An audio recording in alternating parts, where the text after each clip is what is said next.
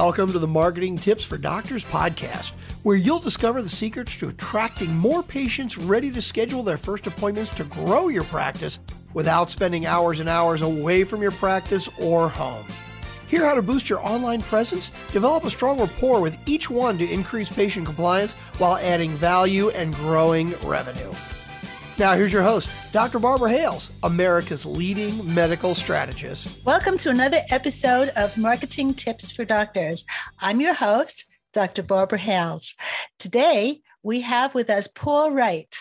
He is a physiotherapist and former owner of multiple allied health clinics in Australia, which he rarely visited. He is the author of the Amazon bestseller, How to Run a 1-Minute Practice. Wouldn't we all want to know how to do that? Founder of the Practiceology Health Business Freedom Program, and has helped thousands of allied health business owners across 57 countries earn more, work less, and enjoy their lives. Welcome to the show, Paul. Absolutely pleased to be here, Barbara. What a buzz! I've followed your work for a long time, so it's great to be part of your organisation. Thanks for having me. Well, it's my pleasure, and the luck for the listeners. We'll see. Yeah. A lot of people have asked me in the past, how do you or why do you transition from being a physician to being a health marketer, which I always say is a natural transition for me. And then I give my story. So tell us about your journey, how you went from active physiotherapist to being a health business owner and speaker. I suppose, Barbara, I tell people I'm in my fourth career. My first career when I was at school, because I grew up in a small country town in northwest New South Wales, Australia, so there wasn't many people. And what did a sport mad kid want to do other than be a PE teacher, like a physical education teacher, because that's all we knew was sport out in the country. So I wanted to be a physical education teacher. I got accepted to Newcastle University and did a Newcastle phys ed course. Last year of my undergraduate course, I met a physiotherapist, Barbara, and I didn't even know what a physiotherapist was. We didn't have any in Coonamble, my hometown. So I found this physio gig and I thought, well, that sounds good. Applied to Sydney Uni, got accepted to be a physiotherapist, which then became my second career, being a physio. I think I was fundamentally an entrepreneur, Barbara, and I couldn't see myself working for someone else, as a teacher for my career. So maybe that was why I transitioned into physio, but then I wanted to be a physio business owner, which was my third career. End up growing 6 practices. My claim to fame, I suppose, I didn't go to any of them. I ran them remotely. People start asking me how I did that. How did I run them and not be there, which then got me onto the speaking journey and sharing this, which then became, my third career was a physio business owner. My fourth career was then educating and mentoring other people how to do it. And I'm a firm believer, Barbara, in sliding doors, and things happen for reasons. And I didn't know it at the time, but when I was in my physio business, I used to look out onto a road, Barbara, in Sydney, and a bus kept going past, and I'd be at the practice early, like most of you guys, sun coming up, I'm at the practice. Sun going down, I'm at the practice, but I'm in my treating cubicle and this bus keeps going past. And on the side of the bus, it says why most small businesses fail and what to do about it. This was on the bus. And I'm better at picking up this now, but in those days, I was slow to pick it up. The bus must have gone past 1,000 times. And I think that the universe was trying to park the bus there for me, but I was just missing it. So, but now I'm better at that. I followed the phone number that was on the side of the bus. It led me to a Michael Gerber seminar, which hopefully you will know about, the E-Myth book with Michael Gerber. And that started the whole journey for me to systemize, replicate, sell them, which I eventually sold them, and then doing what I'm doing now all came from a bus going past. And I think we all have those moments, and that was mine. And as I said, I sold the practices, and now I help other owners do exactly what I did. And that's kind of my journey to date, and it's been a great ride. That's great. Just goes to show you that, sometimes it's just a question of following your destiny. Yeah, or probably understanding that someone is trying to tell you something. Well, the bus had to go by that many times so you could pick up one number at a time on that telephone. Yeah, I say to my clients now in Practiceology that the universe will tell you what's happening. And I'm not the esoteric guy. I'm a very analytical, scientific guy, but I'm getting better at this. And it's like when you tell an owner, if they get an applicant for a therapy position and they're a superstar, like they're a really good applicant and you mightn't even have a job ad going, but you get a CV or an application from someone who's a superstar, and the owner says, "Oh, look, I haven't got a spot at the moment, so I won't be able to take them." I can guarantee you, within a week, one of your team members is leaving. There's a message. I always say, take them and see what happens, because I'll tell you, the resignation is coming. The universe has told you this person has been presented to you. Take them, and it happens all the time. I'm getting better at that stuff now, I think, as I get older. You mentioned that there are 7 critical mistakes which reduce profits, increase stress, which we all are experiencing now, and chain you to your health business, especially during a pandemic, which seems pretty useful information now. One of the 7 which I see is the most, and maybe the most harmful, is the ineffective, non-existent, or unsupervised internal systems. Tell us a bit about that. Well, that was probably, Barbara, the origin of my whole 1-minute practice model. As I started doing this Gerber process and systemizing everything, so everything became a process. And I live by some mantras. Do the work once, get paid forever is one of my favorites. So if you're going to do something, do it. You have to do it, then record it, document it, create the steps so it can be done again. And we started doing that in my business. So as I moved out of a consulting role in my practice, I started documenting the systems and creating the manual, which Gerber talks about as the franchise prototype, which is what it is. It's how your business runs. Probably the best example of that we put into 1-minute practice and in our business is what we call a new patient register. So a patient arrives at a practice, and there are a certain number of steps that person has to go through in the journey. And in our business, it was what was the referral source? We need to know in great detail the referral source. Did they sign their paperwork? Did they get what we called an action plan or a report of findings?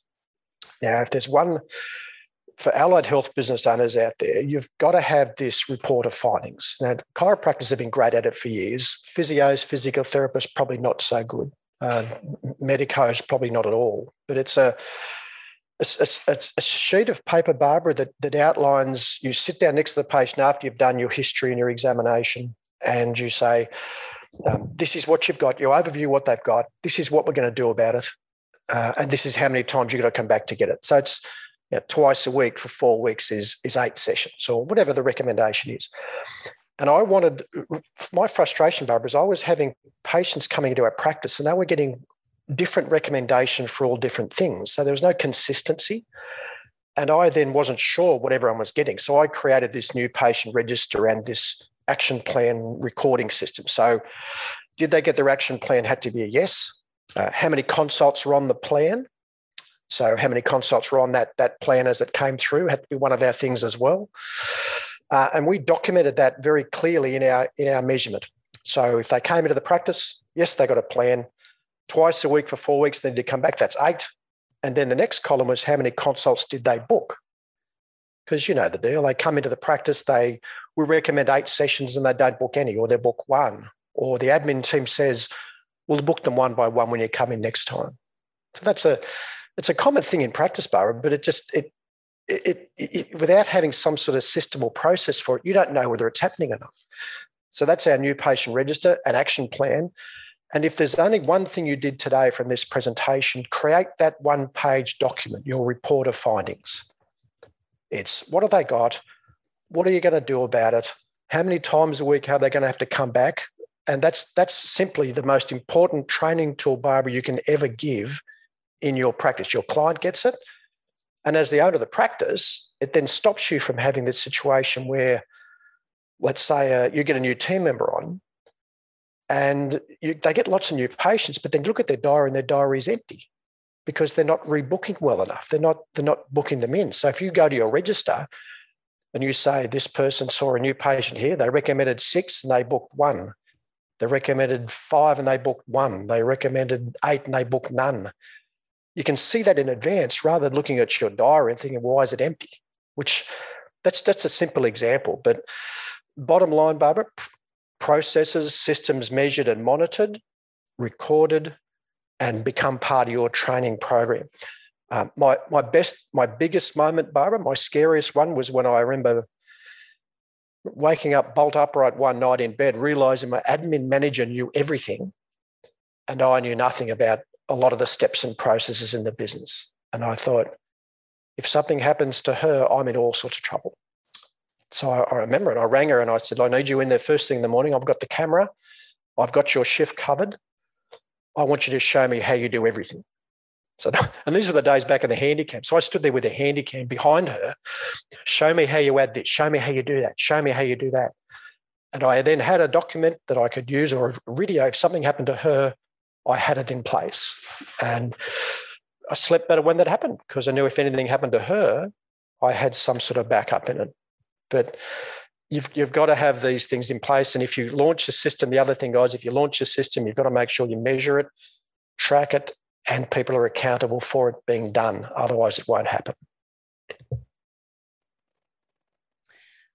Another one of your 7 critical mistakes where I see you would probably get the most pushback from the people that you're speaking to is when you say, failing to understand the true role of your business, because I see that your allied professionals would say, well, of course, I'm an allied health professional. Of course, I know what my business and my role is. How do you explain that to them?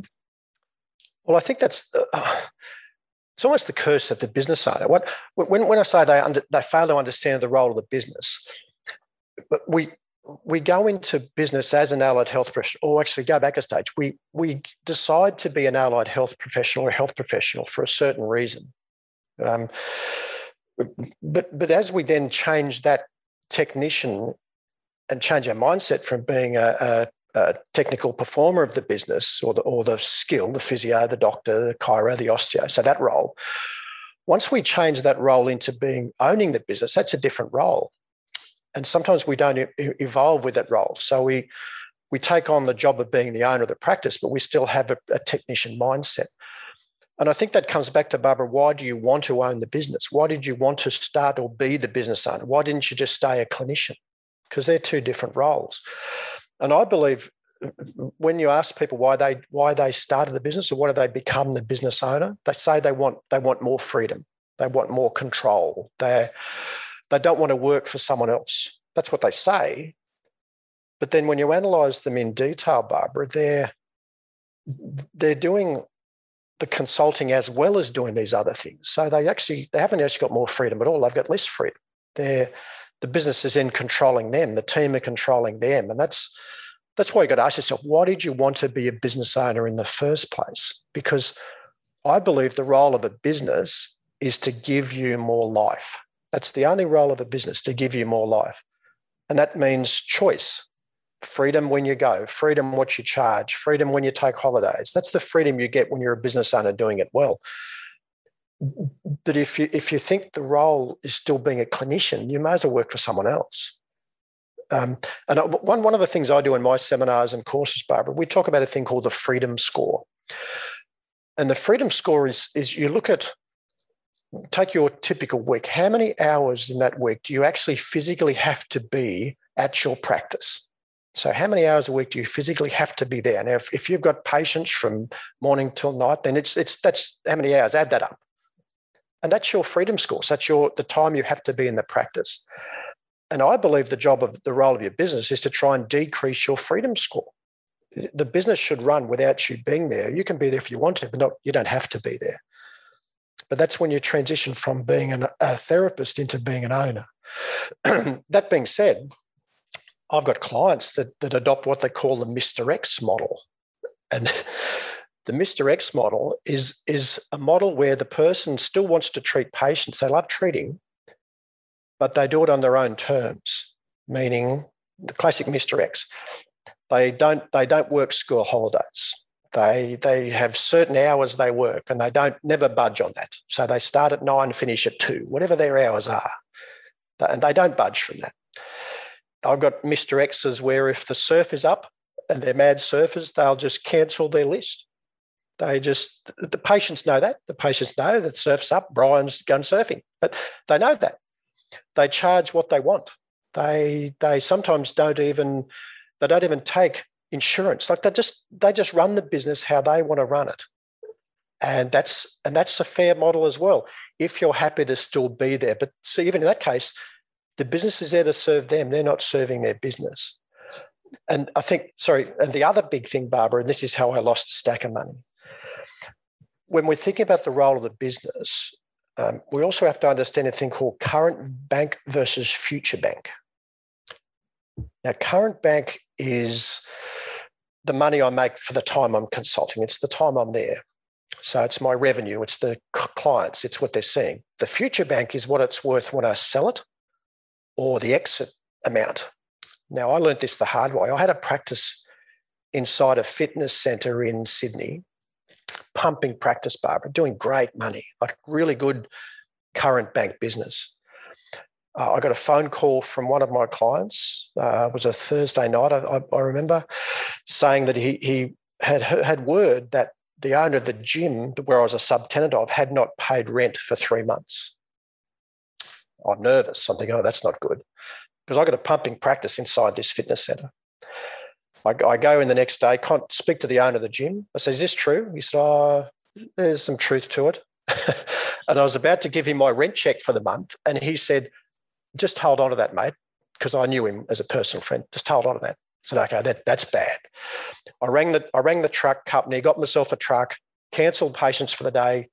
We moved everything into the back of a truck from the practice. The whole practice was into the truck in a day. Everyone was saying, Paul, what are you doing? The gym will be open again Monday. Someone else is going to buy it. It's all in process. Your practice will be open Monday. I said, when the practice opens Monday, I'll bring everything back. We drove off that Friday. Can I tell you, Barbara, we never once again set foot inside that practice, that gym. It was shut that moment. We lost a pumping business in less than 24 hours. What was the lesson? I was relying on someone else to pay their rent. I had a current bank business that didn't necessarily have any future bank because it was hard to sell a practice inside a gym. Didn't understand the concept of the business. And I think the other lesson I learned, the most dangerous number in business, Barbara, is number 1. Don't rely on one of anything. Don't rely on one location. Don't rely on one landlord. Don't rely on one referral source, one therapist, one senior admin person. Dangerous number, the number 1, Barbara, in business. Well, as I learned. There's a song that says 1 is the loneliest number. In business. And that was why I woke up that night with my admin person, because she was the one person who knew everything. And if anything happened to her, I was gone. If you've got that person in your practice, the one person or the one thing, if you're relying on one of anything, dangerous. I had a client once, Barbie, you love this. He was a really good physio, and he got 95% of his work from one specific orthopedic surgeon. So there was one surgeon who sent him almost all of his work. And when he told me, I was traumatized. I said, well, my goodness. I said, I hope you're meeting this guy when he leaves his house in the morning and you get him across the street okay, and you're getting him into the office. I mean, I'd be looking after that guy because there's something you've got to watch out for. But that was dangerous gig. Well, so far, as a recap, 2 important lessons which we've just learned from you is that, first of all, it's important to have a work-life balance.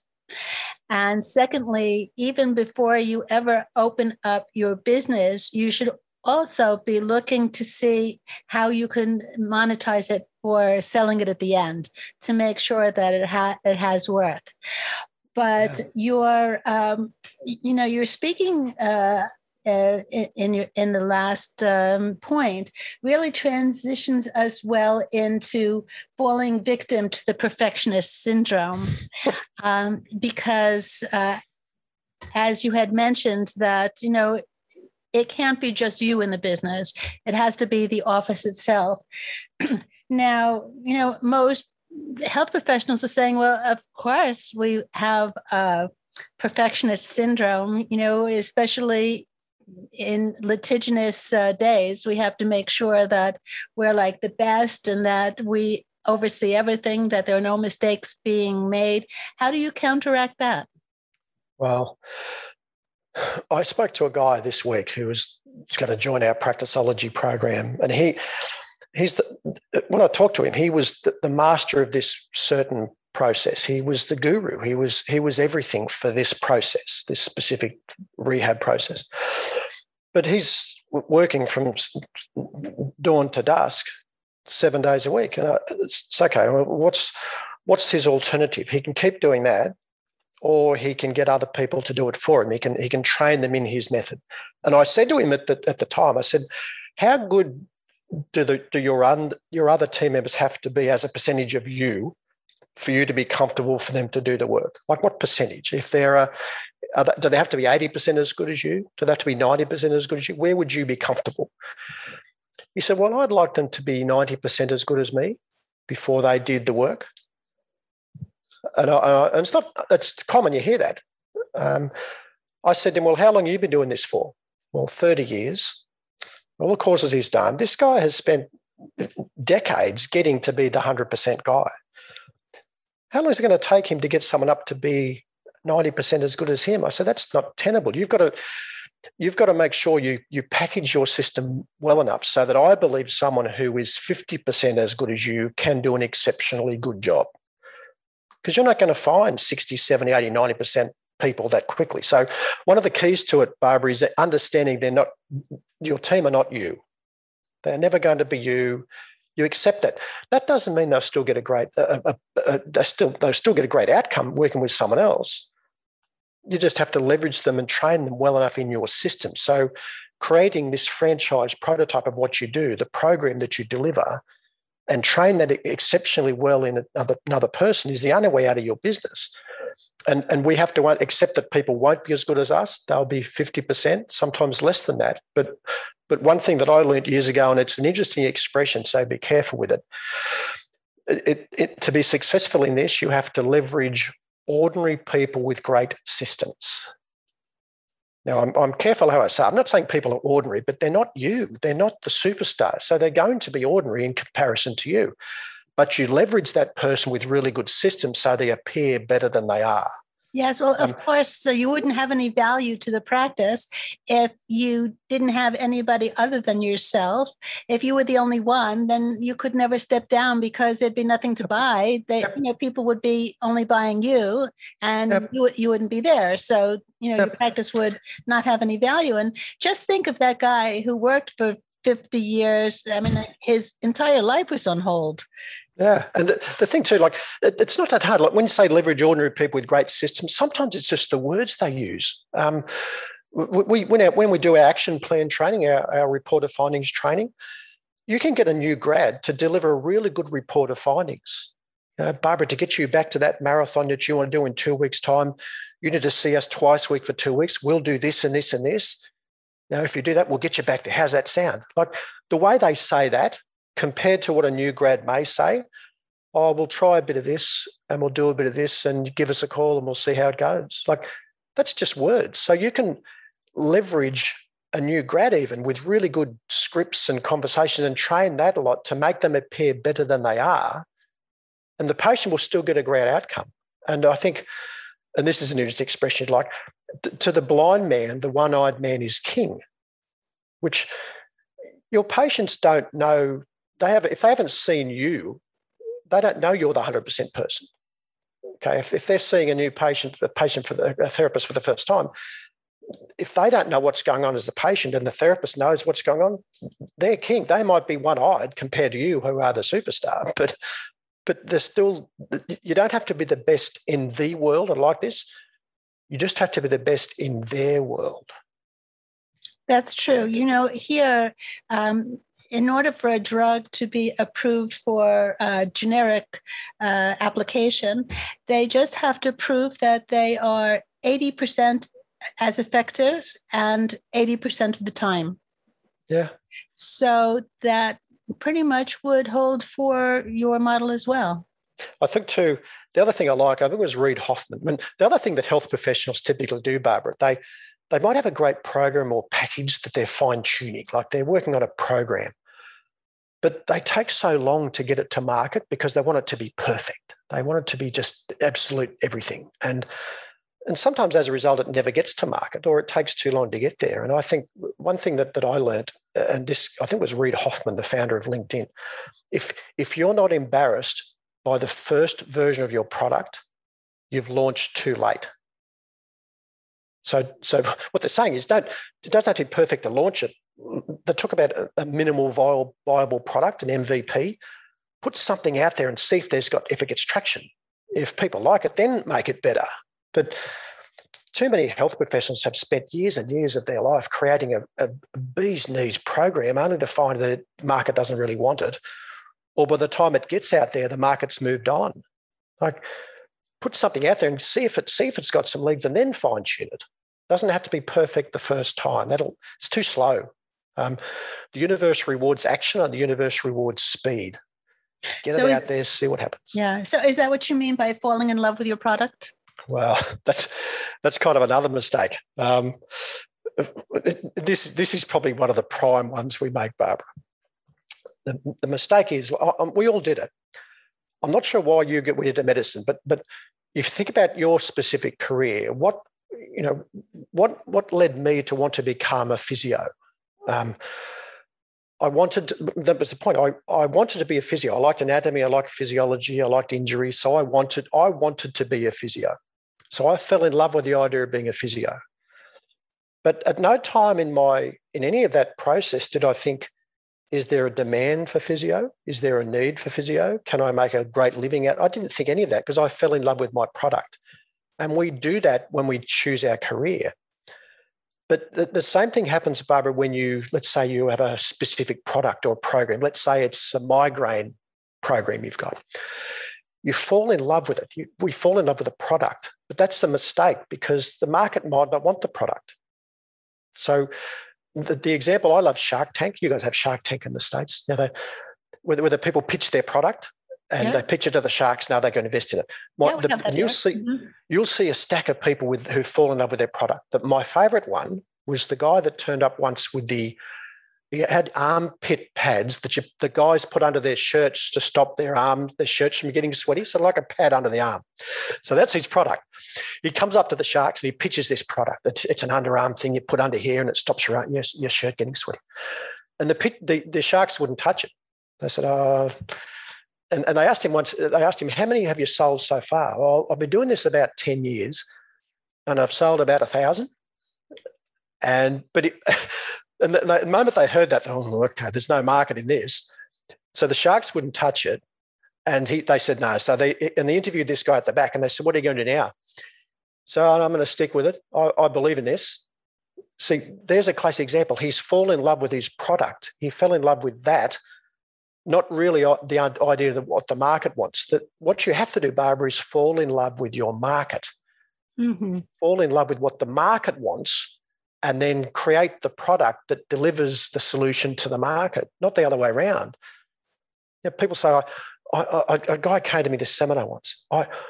Paul, I want to open 6 practices on the northern suburbs of Sydney, Australia. And the key words, I want. See, I want to. I said, is there a market for that? I think so. I'd assume so. Where are you going to find your staff? I'll just advertise. See, here's a guy who he wanted to do something, but he hadn't really done his research whether the market wanted it. He just wanted to do it. And so don't fall in love with your product, fall in love with your market. There's the big tip. I did it in my business. When I was running my practices, owners were asking me how I did it. How did I run them and not be there? So the market was coming to me saying, we want a solution for our problem. I didn't start doing this because I wanted to teach people about it. The market presented itself. And I ran a couple of seminars and big attendance. Like this is 12, 15 years ago. No one was doing this sort of stuff back then. Business education for health businesses. Filled the room with people. And hang on, there's something in this. The market wanted it. So then my job was then to create the products that filled the market, satisfied the market. It didn't matter if I love helping health business owners run better businesses. But if there's no one coming to the seminars, no one buying the book, no one doing it, I've made the same mistake. So fall in love with the market, don't fall in love with your product. Big mistake.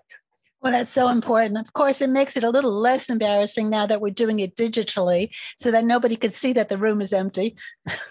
Yeah, but what that does though, Barbara, it's a good point. Like it's so easy now to test if something's got legs. Let's say I'm going to run an elbow injury rehab program for golfers. See, I can just do it I can put this out online, run some ads, put into some golf magazine and see if I get some people to buy it, or pretty cheaply I can test the market. Like we did it with our programs. Like we've got a front desk training program, for example. And how we ran that is we ran a live seminar and for this event, and we recorded the seminar. So that became the product. But if we didn't get a full house, I wasn't going to pay for the guy to come and video it and create the product because there wasn't a market for it. So when we've got a critical number of registrations, either this has got legs, we'll pay the video guy, we'll get the program done, and we'll create the product. But if no one registered, we wouldn't have done it. So I think that's so true, though, that people do it the reverse way, which is the wrong way. They make the product, they spend all the time making the product, they put it out there, and then they hope that somebody will buy. When we started, we've started programs, Barbara. We started the 8 steps to freedom for health business owners, and I launched it with only 1 step completed. So I didn't have the steps 2 to 8 done. I launched it with step 1, and then if there was enough people registered, goodness me, I have to create the other steps. so then you start doing it, and that was easy to do. But you don't do the whole steps and then think, oh, now I'll launch this thing, because it might not have legs. But that disturbs the head of most analytical health professionals who wanted to be perfect, because they think that if I'm going to run a knee course or a knee program, or putting myself out as I wrote the book on knee pain, but up the road is the absolute superstar of knees. They've been doing it for 50 years. I can't possibly write a book because they're the expert. I'm not the expert. So that you've got to deal with your own stuff. Don't wait to be anointed by your association, Barbara. Just anoint yourself. That's true. That's what a lot of people suffering from the imposter syndrome. Yeah, we've all got imposter syndrome. But if someone says to me, Paul, who's the best health business consultant on the planet? I am. Now you're very close, Barbara. Obviously, you're very close, but I am. Now, I'm not going to wait for my association to anoint me. I can't wait for that. And assuming there's even an award for it, I'm not going to wait for that. I'm going to put myself out there and I'll market myself and I'll believe that. And that's all you can do. You don't wait to be anointed. It's not arrogant, but it's just you can't wait for the association to position yourself. You can position yourself. Well, the best example of that is Muhammad Ali. I don't know if you heard that story, but, he was always known as the, greatest boxer that ever lived. Yeah. And somebody asked him once, well, like, who is the one that started that rumor? And he said, well, me. And he just put it out there and it caught. It's interesting. We talk about I do lectures. I remember doing a lecture in Florida not long ago, and I had this is a group of physical therapists, and I got 2 of them out of the audience. This is an interesting exercise, and I got them up in front, and I said, and the question I put to them is technical excellence a marketing advantage? So is being brilliant as a technician in healthcare a marketing advantage? That was the question I put to the crowd. Now, we want to say yes. Like we want to say, yeah, the better I am, the better I'll be able to market myself. We want to say that. But I got these 2 people up in the crowd, and I'm mucking around with them. I said, well, this person here is the absolute superstar. I said, they are the best therapist I've ever seen. They're a genius. This person on this side, they're hopeless. They're probably the worst therapist I've ever. And we were laughing as we did it. So that took it tongue in cheek. This is the worst therapist in the world. They're hopeless. I said, I can tell you with 100% certainty, I can market the hopeless person equally effectively as I can the genius. Think about it. I can position this no-hoper. I can get a book ghost written for them. They might be a good speaker. I can get them to speak. They might be able to do a presentation. So we can position them to be the superstar, even though they are clinically hopeless. And we have trouble with that. But so technical excellence is not a marketing advantage. It's a retention advantage, because once I've seen the genius, I'll like the genius. Now, if compared to the no-hoper, I won't go back. So it's a retention advantage.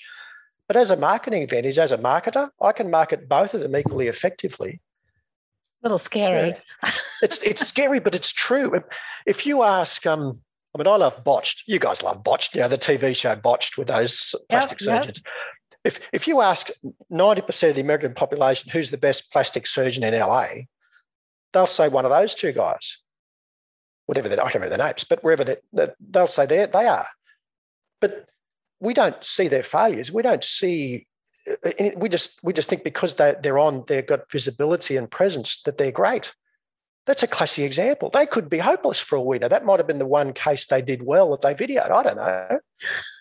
It challenges us a bit when we think about it, and I think there's a lot in this. But technical excellence these days, guys, it's a prerequisite. You have to be technically excellent. So I don't think you don't have to be, but sometimes we get caught up, Barbara, doing 1,000 hours of technical ed to get better and better technically, when at some stage we need to turn it back to marketing, to recruitment training, things that make our business better, because it's a different skill set owning a business to being a therapist. Very different skill set. For sure. We don't do enough training in it. For sure. So what mistakes do people make as the COVID mistakes? COVID mistakes. Well, COVID gave us great opportunities, I believe. It gave us great opportunities to step up as a community leader. We found a lot of our clients were able to leverage COVID to modify their own personal rosters, because this is terrible. And I don't mean to be disrespectful to COVID, but we were able to blame COVID for pretty well everything. Fee increases, change of our owners' rosters, having to see other therapists if the other one wasn't available, things that were tough before, like things that were tough to get done before. But once we saw, because of COVID, we've had to change our roster. Because of COVID, we've had changed our prices. Brian, the owner, is no longer available because of COVID on Fridays. He's had to do other things. So there are opportunities, and patients became more compliant on the back of COVID. And also therapist team members became more compliant. They were complying with our protocols and procedures better because of COVID. And we used it to the max. This is terrible, and we still are. We're still using COVID. Like if you've got patients who only see certain therapists and they won't swap, they just won't do it. So because of COVID, Mary, we might have to shuffle your appointments. So sometimes you'll have to see another therapist. That's just how it is. Okay, they wouldn't have done it 2 years ago. So there's opportunities here in that. There's changing marketplace. There's a big opportunity for, as we've seen with remote provision of service, we've seen a lot of clinicians or a lot of therapists open psychology services or OC health services that people can do online, or therapists can be then doing the service online. So a lot of online things have come on. We've even got clients, Barbara, that have shut their bricks and mortar practices, gone totally online, and done much better because of it. So that there are opportunities for the smart people, and there still are. If you know what to do, there's always an opportunity in everything that happens. As terrible as it is, that's the reality of it. Well, Paul, now that our listeners have gotten a taste for you, the poor things, they may say, gee, I'd like to hear more about him. So, how can people reach you and get more of your resources? We do a monthly webinar. We do a Practiceology demonstration every month. You guys can register for that. Go to mypracticeology.com/Hales, Hales, in reference to the great Barbara. So go to mypracticeology.com/Hales, and you can register for our next Practiceology demonstration. I've also got a pretty good gift. We have a Paul's Incredible Gift where we'll get you $572 worth of resources posted out to you. I'll even post you a copy of the book, How to Run a 1-Minute Practice. You also get access to the online Profit Club Academy library, all of our resources there with a huge range of resources. That's all $19.95. Go to paulsincrediblegift.com. So paulsincrediblegift.com for $19. We post you a stack of stuff. You get access to everything online, plus I'll post you a copy of the book. If you just want a copy of the book, if you'd rather get a copy of just the book only, if you go to 1minutepractice.com/book sales, 1minutepractice.com/book sales, and you can type in a code Barbara OS. If you're not in Australia, Barbara OS is the code, and you can get that book for $5. So, or find me on LinkedIn. LinkedIn is my favorite platform. So paulsincrediblegift.com to get started on some more resources, 1minutepractice.com book sales, or as I said, register for that webinar, mypracticeology.com/Hales. And we'll see you on one of those programs. Well, I really enjoyed speaking with you today. This has been another episode of Marketing Tips for Doctors with your host, Dr. Barbara Hales. Till next time. Thanks for listening to Marketing Tips for Doctors. If you like the podcast, please subscribe, rate, and review. Press the subscribe button so you never miss an episode, and tell your friends about the show. Join us on marketingtipsfordoctors.com for replays and more resources to help grow your practice, strengthen your brand, and dominate your field. Remember, you are one tweet from greatness.